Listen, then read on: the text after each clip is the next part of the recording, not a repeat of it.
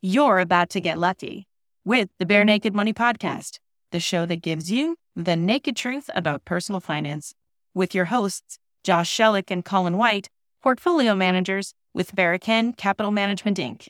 Josh and Colin with you, coming at you with the next episode of Barenaked Money. And we're going to talk about performance. Generous pause for giggling and laughter amongst the infantile members of our audience. We are going to talk about investment performance, just to set the table a little bit better. So I am going to hit Josh with all of the hard-hitting questions I can think of about investment performance and get his learned opinion.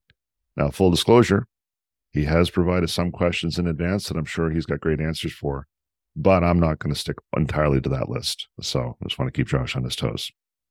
Are you ready, Josh? I'm not only ready, I'm excited, Colin. We got to get into this. We got to do a debrief for a couple of years worth of performance. So hit me. What you got? Well, yeah, and it's context, I guess. Performance is one of those things that you can't concentrate on too much because it can lead you down some bunny holes, but it is important to talk about and to understand. So your first programmed question, and you know what, I'm going to actually provide a disclaimer for the questions you provided so that the audience knows that these are ones you should have really good answers for. So the first is, give us a skinny on results over the last 1 to 2 years. All right. Well, thanks for that, Colin. You're already stealing my thunder, which is awesome.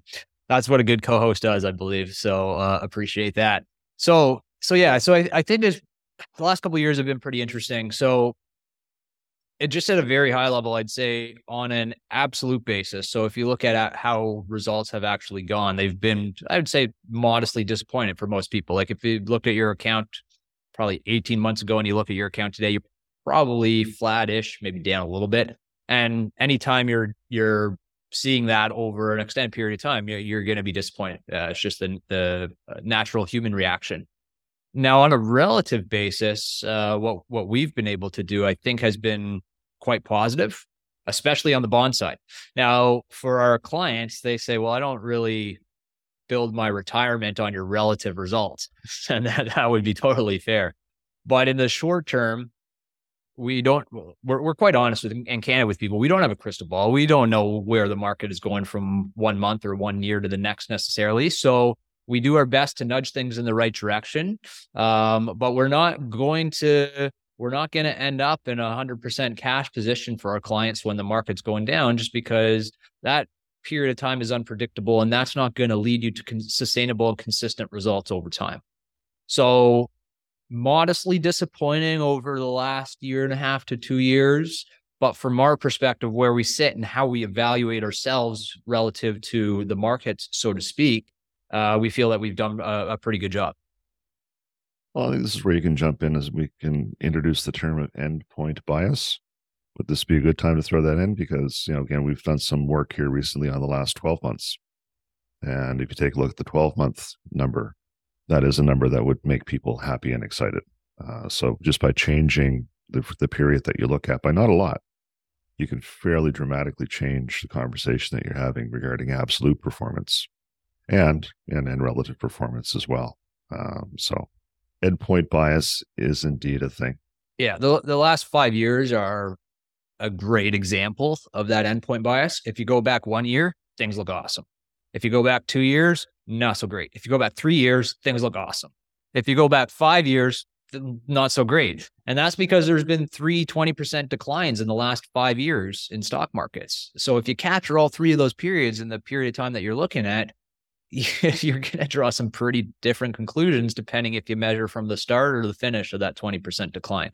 So yes, it's very, even when you think a 5-year period is a very long period of time. Yes and no. It feels like a long time. It feels like you should be able to get good results over every 5-year period of time. But again, depending on how you measure it, you make it a lot of different results depending on which months you choose. Well, on average, a 5-year period is a relatively good period to look at. You increase your opportunities to have positive outcomes the longer your time horizon is, right? So it's just, but sometimes, if you had if there's a 10% chance of rain, it may rain. So there are the outliers that do happen for sure. No, and this is where the expression really describes this very well. Not having a crystal ball. We build boats, we don't predict the weather, and that's the kind of the best way to look at an investment approach. If it's based on an accurate weather forecast, you're going to get horribly disappointed on a semi-regular basis. 1 in a million events happen every couple of years, according to my memory anyway. So if you concentrate just on building a good boat, a good portfolio that can ride out no matter what kind of storm hits, that's where you're going to make some progress. Yeah. And for the record, if you've been patient over the last 5 years, you've done well. You just maybe not quite as well as you would have hoped. So it's all about managing expectations then, is it? Well, to some extent. I mean, expectations matter, and you need to have realistic expectations of not only what your results are going to be over the long term, but over the short term as well. So I think it's really important to stay grounded and not have unrealistic expectations, because as you alluded to at the outset, that can lead you down some paths that are not going to be successful for you over time. All right. Let's say so the next planted question. What's the biggest call that we've gotten right in the recent past? I'm interested to see which one you pick. Yeah. So to me, when I say biggest, it's not like it was the most dramatic or outlandish call, but I think the one that's added the most value for our clients, and that's been underweight on the bond side of the portfolio. So less exposure to bonds and less exposure to interest rate sensitivity. So interest rates go up, bonds go down in value. We had, I'd say, a pretty damn good positioning for that outlook, call it 2 years ago.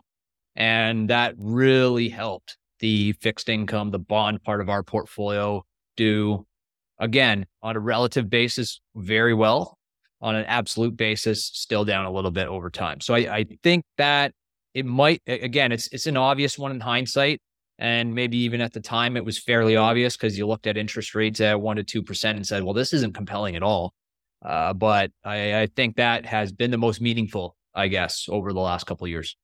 Well, and it really was at an extreme, because not only were we taking a look at, where the relative pressures were on interest rates at the time and what we figured those pressures were going to indicate over time, it was on an absolute basis. It just didn't make sense. I mean, you're sitting in the bonds are yielding, 6-7%, then okay, now you're more firmly in the realm of what makes sense from a tactical perspective, or what makes sense from a pressure perspective. Where are the pressures leading interest rates now?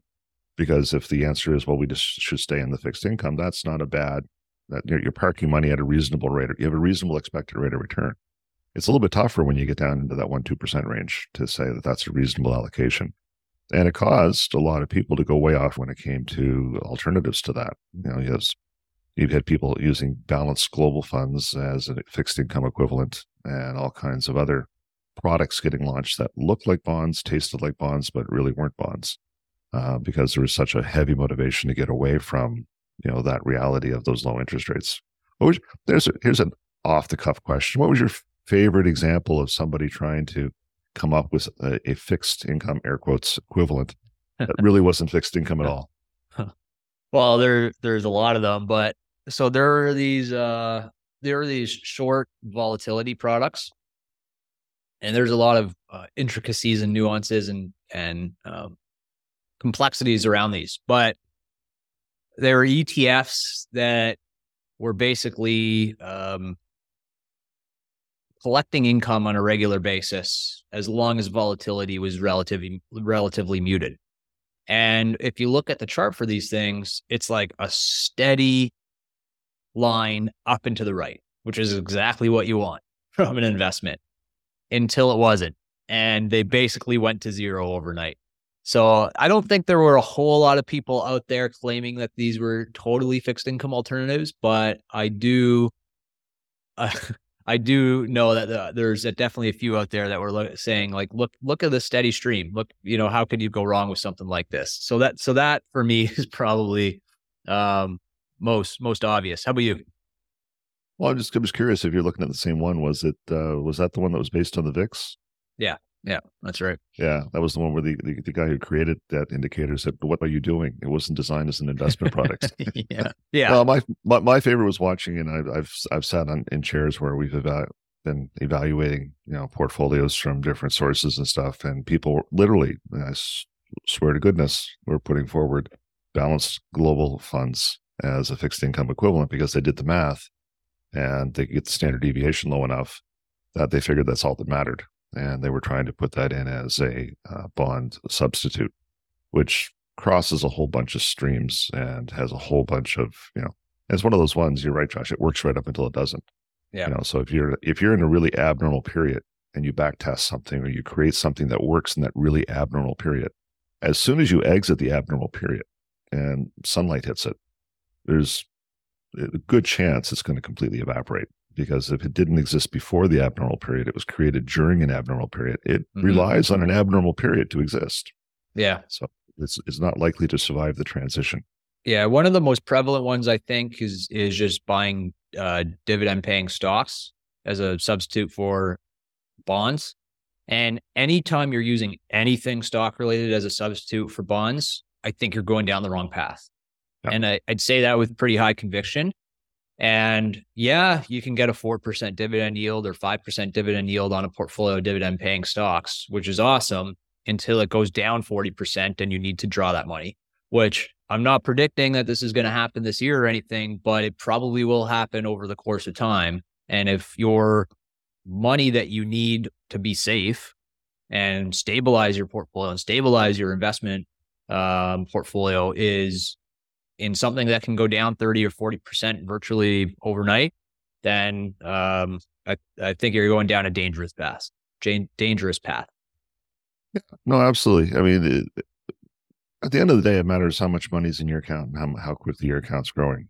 You should be agnostic to how it gets there, and to overweight one aspect of things in the form of dividends. A lot of people do it, which actually leads to some mispricing in the market, but artificially adds some fragility to your account that doesn't need to be there. It just doesn't.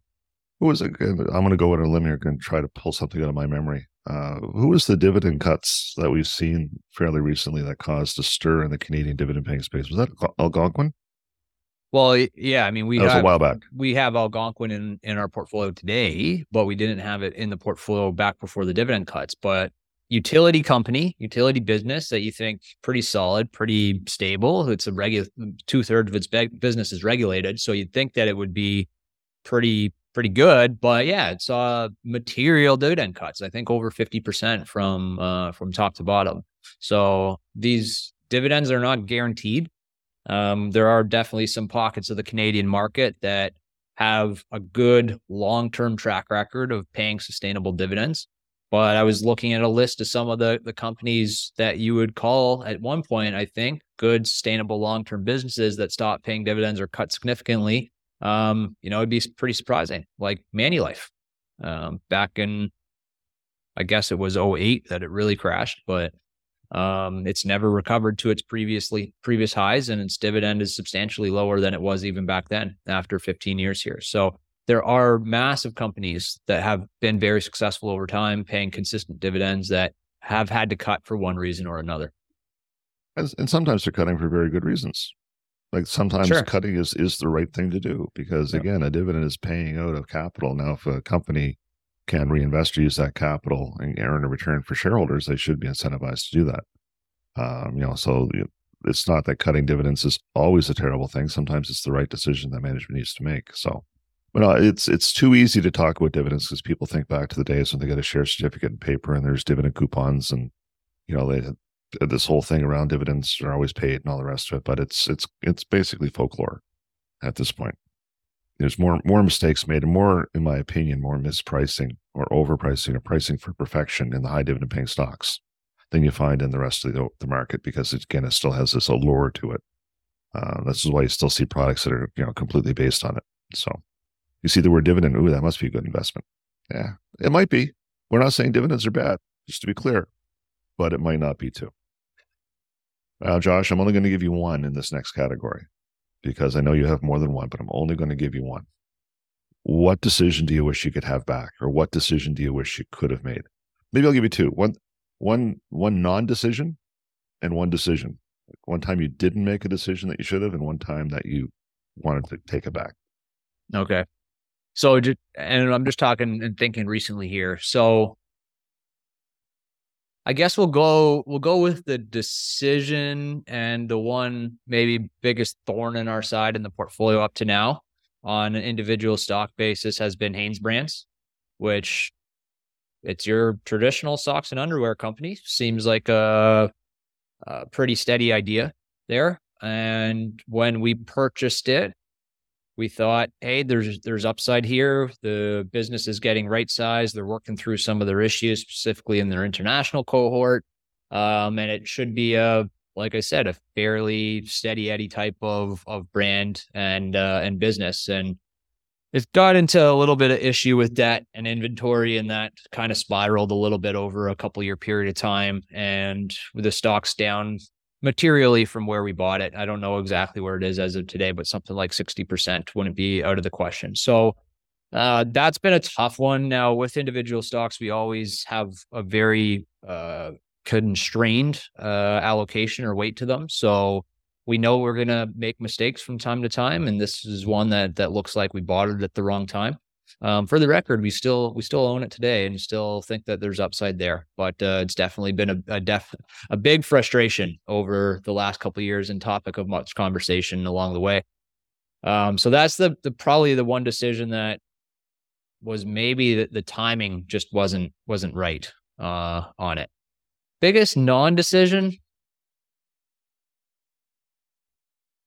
I over the recent couple of years, I don't know if there's a big one that I would say that, we really missed the boat on that. But, I'll kick it back to you. Is there one that comes to mind for you that you think we should have done that and didn't at the time, and now we're kicking ourselves for it? Well, I don't think we're kicking ourselves for anything. Because again, I have a bit of a different philosophical bent on these things. A decision is right or wrong based on the information available at the time the decision was made. So, to go back and say we didn't look at that information correctly, I can't give you an example of that. I think there's been some times when we're patient, so we tend to wait to see things develop before we move, and that's very prudent. But there's part of me that's frustrated. Said, well, if we jumped a little quicker, we could have been a little bit further ahead of things, because we ended up being right and just maybe a little bit slower to act. But I think that that's a good thing there. I'm not going to hold it out as a true mistake or regret. Mm-hmm. It's just one of those emotional things that I need to keep in check, because impatience can cause a lot of damage. And slow and steady does win the race. That adage is very, very true. But no, I think that the decision making at a moment in time, for me, it's based on that information. Things can move against you, like the Hanesbrands things moved against us, but I don't think that there was, there may have been a lack of consideration paid to the burgeoning inventory and debt issues, but maybe there was nothing available at that time. Well, I think that would be the one, and I say this to our investment team all the time, is like the times that I've got burned on stocks is a debt issue. It always is. It feels like that way to me. It's always a debt issue. So perhaps we should have taken a more constrained position because the debt was elevated at the time. And that's the one where I can look back and say, yeah, maybe we should have done that a little bit differently. I'm also viewing, so when you asked about what was a non-decision, I'm also viewing this from the context of our approach and our observations in our portfolio construction methodology. Like I could easily say, well, we should have bought NVIDIA on January 1st because it's up 300%. But I mean, that's just one of those things where hindsight is truly 2020. And I could pick off probably 5 stocks that would have done incredibly well over the last 6 months, but it's just, it's just not something that we're going to look at based off of how those companies were valued and things like that. Oh, no, absolutely. What was the toughest decision that we made that you're happy we did make? So I'll go back to an individual. You know what? I'll give you 2 for this one. Can I get 2 for this one, Colin? A second, I want to check with the judges. Judges are in favor. Okay, I'll give you like a micro decision, and I'll give a macro decision. So on the micro side of things, I'll go to an individual stock as well. And here's another interesting one. So we bought Shopify. We bought Shopify after it had got kicked in the stomach probably like 5 times, and it had dropped, I don't know when we bought it, 80% from its peak. And it had to be clear, it had gone up way, way, way, way beyond what it should have gone to. And then it came back down to what we thought was maybe a little bit lower than it should have come down to. So we bought Shopify, and it proceeded to drop about 50% from where we bought it. And that is tough when that happens. When you buy something, you think you bought it at the right price, you did it for all the right reasons, and it drops 50%. And then you think, well, again, you retrace all your steps and think, I could have done this different. I could have done that timing different, whatever. But we said, we looked at it again. We said, we don't think anything has fundamentally changed with our beliefs of where it should go. So we averaged down, and I think we about doubled our position, maybe a little bit more, at half of what we initially bought it at. Just to interject, everybody, that means we bought more. We bought more. Went down by half, and we bought more. And those are and will, I think, always be the hardest decisions, because you're looking at all the market-based evidence that is telling you that you're wrong. And you're saying the math that I'm doing on the other side here that is more objective than the market tells me that I'm right. And that has been the timing on that one was almost perfect. Like it had double, it's retraced it back a bit since then, but and now it's to a point where that's probably the biggest grower percentage wise from our portfolio over the last 12 months. So that was a really hard decision at the time, but it's paid off incredibly well. The sheer arrogance of you, kid. I know something the rest of the market doesn't.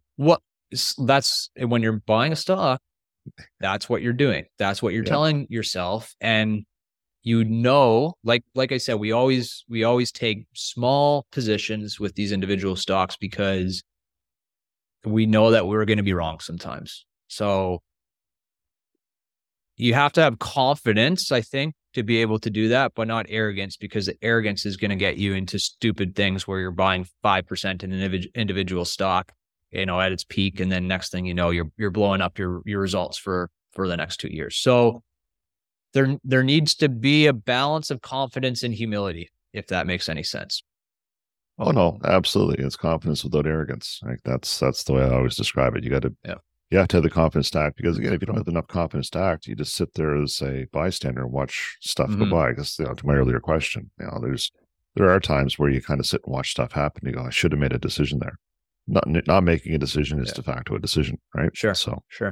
So just on the macro side, I'll just cover it quickly. So again, all the evidence last year was telling us that the stock market was going to be weak for a long time. It had gone down, depending on the market, 10 to 20% that you're looking at. And we said, you know what, it's probably a little bit overdone here. We don't feel that this is the right time to get out of stocks. So this is going back to like mid 22. And we held to an overweight stock position all the way through kind of early 23. And that was a successful decision for us, because stocks have come back quite strongly since then. Notwithstanding our positioning today, I think that was the right thing to do. Well, I think our position today, underweighting the Magnificent Seven that have caught all of the headlines, I think was that was an actual bit of a studied call on our part to kind of be out that far off step with everything else. And I think that our relative performance, given that, is also a pretty positive story that someday we should really dig into and completely understand how we did that. But it's pretty comfortable that you can avoid some of the risks that's in the market and still be able to keep up on a performance basis. So yeah, in our view, but that to me is one of the these are really frustrating periods of time in 2023, or they can be anyway, where there's a very small segment of the market that's really driving things and driving performance numbers. And a lot of people will look at you and say, well, why don't you own this? Why don't you own marijuana? Why don't you own Bitcoin? Why don't you own the NASDAQ during 2020 and 2021? And when we look at it, we're trying to value businesses. We're trying to put a value on what we're buying. And if we can't have it make sense, then we're going to shy away from that. And the frustration is that it takes a long time sometimes, and more patience than you want, for the market to kind of realize what you think is the right approach. Well, you've actually, I think, answered the next question, which is your biggest frustration. Well, yeah, and that I guess that would probably be it. Like, you see Nvidia, for example, and it literally is up like 300% this year, and it was worth hundreds of billions of dollars before it's tripled or quadrupled in value this year, which is kind of crazy to think about. Like, have they just created $1 trillion in value for this company this year? Because it's like, it almost seems like that based off what people are paying for it. And you look at it and you kind of do the math and you're like, okay, so they have to grow revenues by X percentage over how long of a period of time, and how likely is that? And you say, well, it's just not likely. Is it possible? Sure, anything's possible. It's just not likely. And I don't know, sometimes it just takes a long time for that it's for you either to be proved right or wrong on that. It takes a long time, and it's painful in the process either way. Well, yeah, again, it was like the example that was given to me one time where Amazon was trading at a level that if it was going to, basically have the same multiple that Walmart did, it would have to have a 100% market share on 2 Earth-sized planets in order for them to, justify their current stock price. Now, that's a bit tongue-in-cheek, and there's, you can parse that all kinds of ways as to not being fair, but it's also not entirely unfair. Yeah. We start pricing these things as at a level that there's no way they could get to. And it becomes purely speculative at that point. It ceases being an investment. There are those who will put together a very seemingly reasoned argument about the value of data and the ancillary businesses that influences and all the rest of it. But at a certain point, if you have all the money, that's probably not likely. Yeah. And at a certain point, that's where the math gets, right? Yeah. Well, there's another one for Amazon. I'm gonna mess up the numbers, so apologies for that. But there's a guy named Michael Mauboussin who's pretty well respected in the sort of strategy and research community. He said it was something like, if you looked at companies that were worth $100 billion, which Amazon was one of them at the time, for Amazon to justify its valuation at that time, it would have had to grow revenues by double-digit percentages over a 10 or 20-year period of time, every year, right? And he said, well, how many companies that were that large had done that before? And the answer is 0. So it doesn't mean it's impossible. And the fact that Amazon probably has actually done that or is on track to do that doesn't detract from the idea that it would have been somewhat foolish to bet on that at the time. Well, that's where it comes down to portfolio construction, right? And the secret to success is not getting one thing right. It's not getting it all wrong. So to have a small weighting in Amazon that probably is warranted. To make it, 40% of your portfolio, no. Just take 50% off there, big shooter. That's not your thing. All right. So the capstone question, we need the lay of the land, not a forecast, but what opportunities and challenges do you see right now? So I think the challenge is going to be things are lining up that are not, I'd say, entirely positive for stocks over the next little while, however long that's going to be. Valuations are pretty high. Economics look to be a little bit stretched. Interest rates are putting a little bit of pressure on things.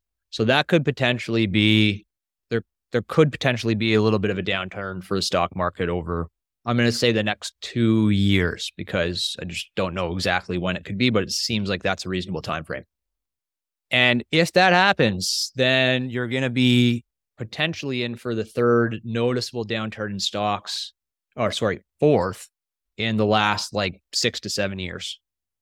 That starts to wear on people's patience as investors. So I think that's what I'm kind of concerned about as a challenge. And not to say that things are going to be like a catastrophe or anything like that, but when you start looking at longer, again, you draw that line, that time frame, however you want to draw it, and start to look at, well, since 2018, I've only grown 2% per year. Well, yeah, that's going to be a tough thing to get past. But we go through periods like that all the time. We always have over history where you draw lines between specific periods and you see it kind of flattish for a period of time. And then guess what happens after that? You continue to get really good growth as well. Stocks will continue to grow over time. It's just sometimes painful in the short term. So that's, to me, a very big challenge. On the opportunity side, interest rates are as high as they've been in 15 years, 20 years.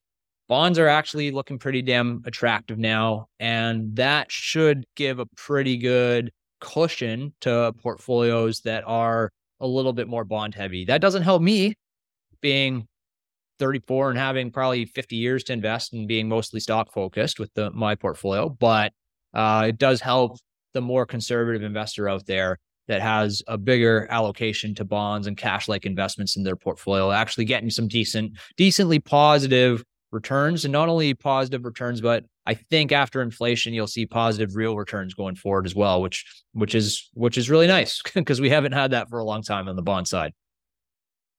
Well, yeah, and that's the nuanced answer. I mean, the more apocryphal answer, like, oh my God, it's all coming to an end. Like, so watch carefully as climate change is going to wreck your portfolio, and those stories that are being told right now. I think the completely reasoned response is, yeah, it's looking a little negative towards equities for the first little bit. We think maybe, but what I keep talking about is now that the central banks have their gun loaded again, there is the potential for intervention on the other side to make things more positive again.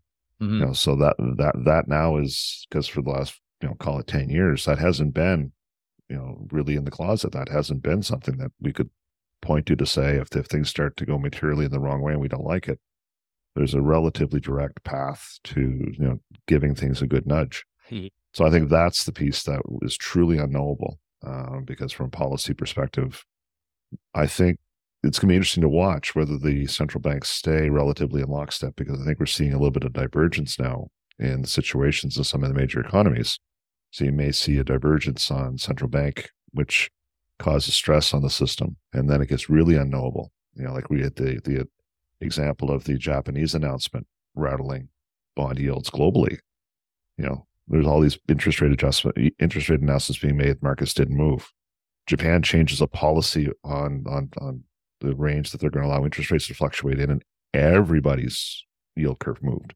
Mm-hmm. So now you have this decoupling internationally.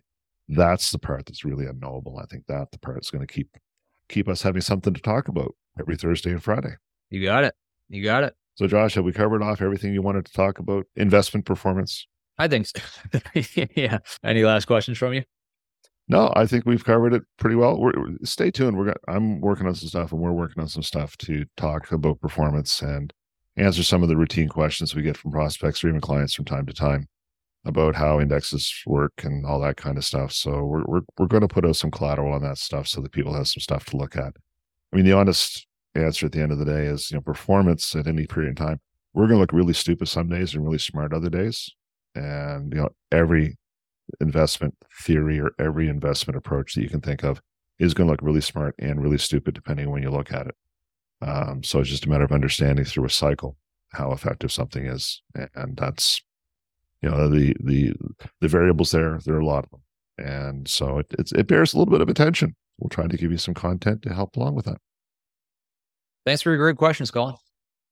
Thanks for writing them, Josh. If you're breaking a sweat trying to figure out what your financial advisor is talking about, you're not getting the service you need. You probably hate trying to get an answer from them, but you also think moving your accounts will be a headache, and it might be. But working with don'trocktheboatwealthplanning.com or .ru isn't exactly stress-free, is it? Call us. We will demystify the world for you.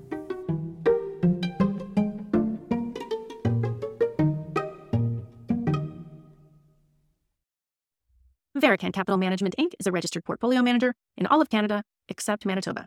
So sorry, Manitoba. Nothing in this podcast should be considered as a solicitation or recommendation to buy or sell a particular security. Statements made by the portfolio managers are intended to illustrate their approach and are meant for information and entertainment purposes only. This should not be construed as legal, tax, or accounting advice. This podcast has been prepared for information purposes only. The tax information provided in this podcast is general in nature, and each client should consult with their own tax advisor, accountant, and lawyer before pursuing any strategy described herein, as each client's individual circumstances are unique. We've endeavored to ensure the accuracy of the information provided at the time that it was written. However, should the information in this podcast be incorrect or incomplete, or should the law or its interpretation change after the date of this document, the advice provided may be incorrect or inappropriate. There should be no expectation that the information will be updated, supplemented, or revised, whether as a result of new information, changing circumstances, future events, or otherwise. We are not responsible for errors contained in this podcast or to anyone who relies on the information contained in this podcast. Please consult your own legal and tax advisor.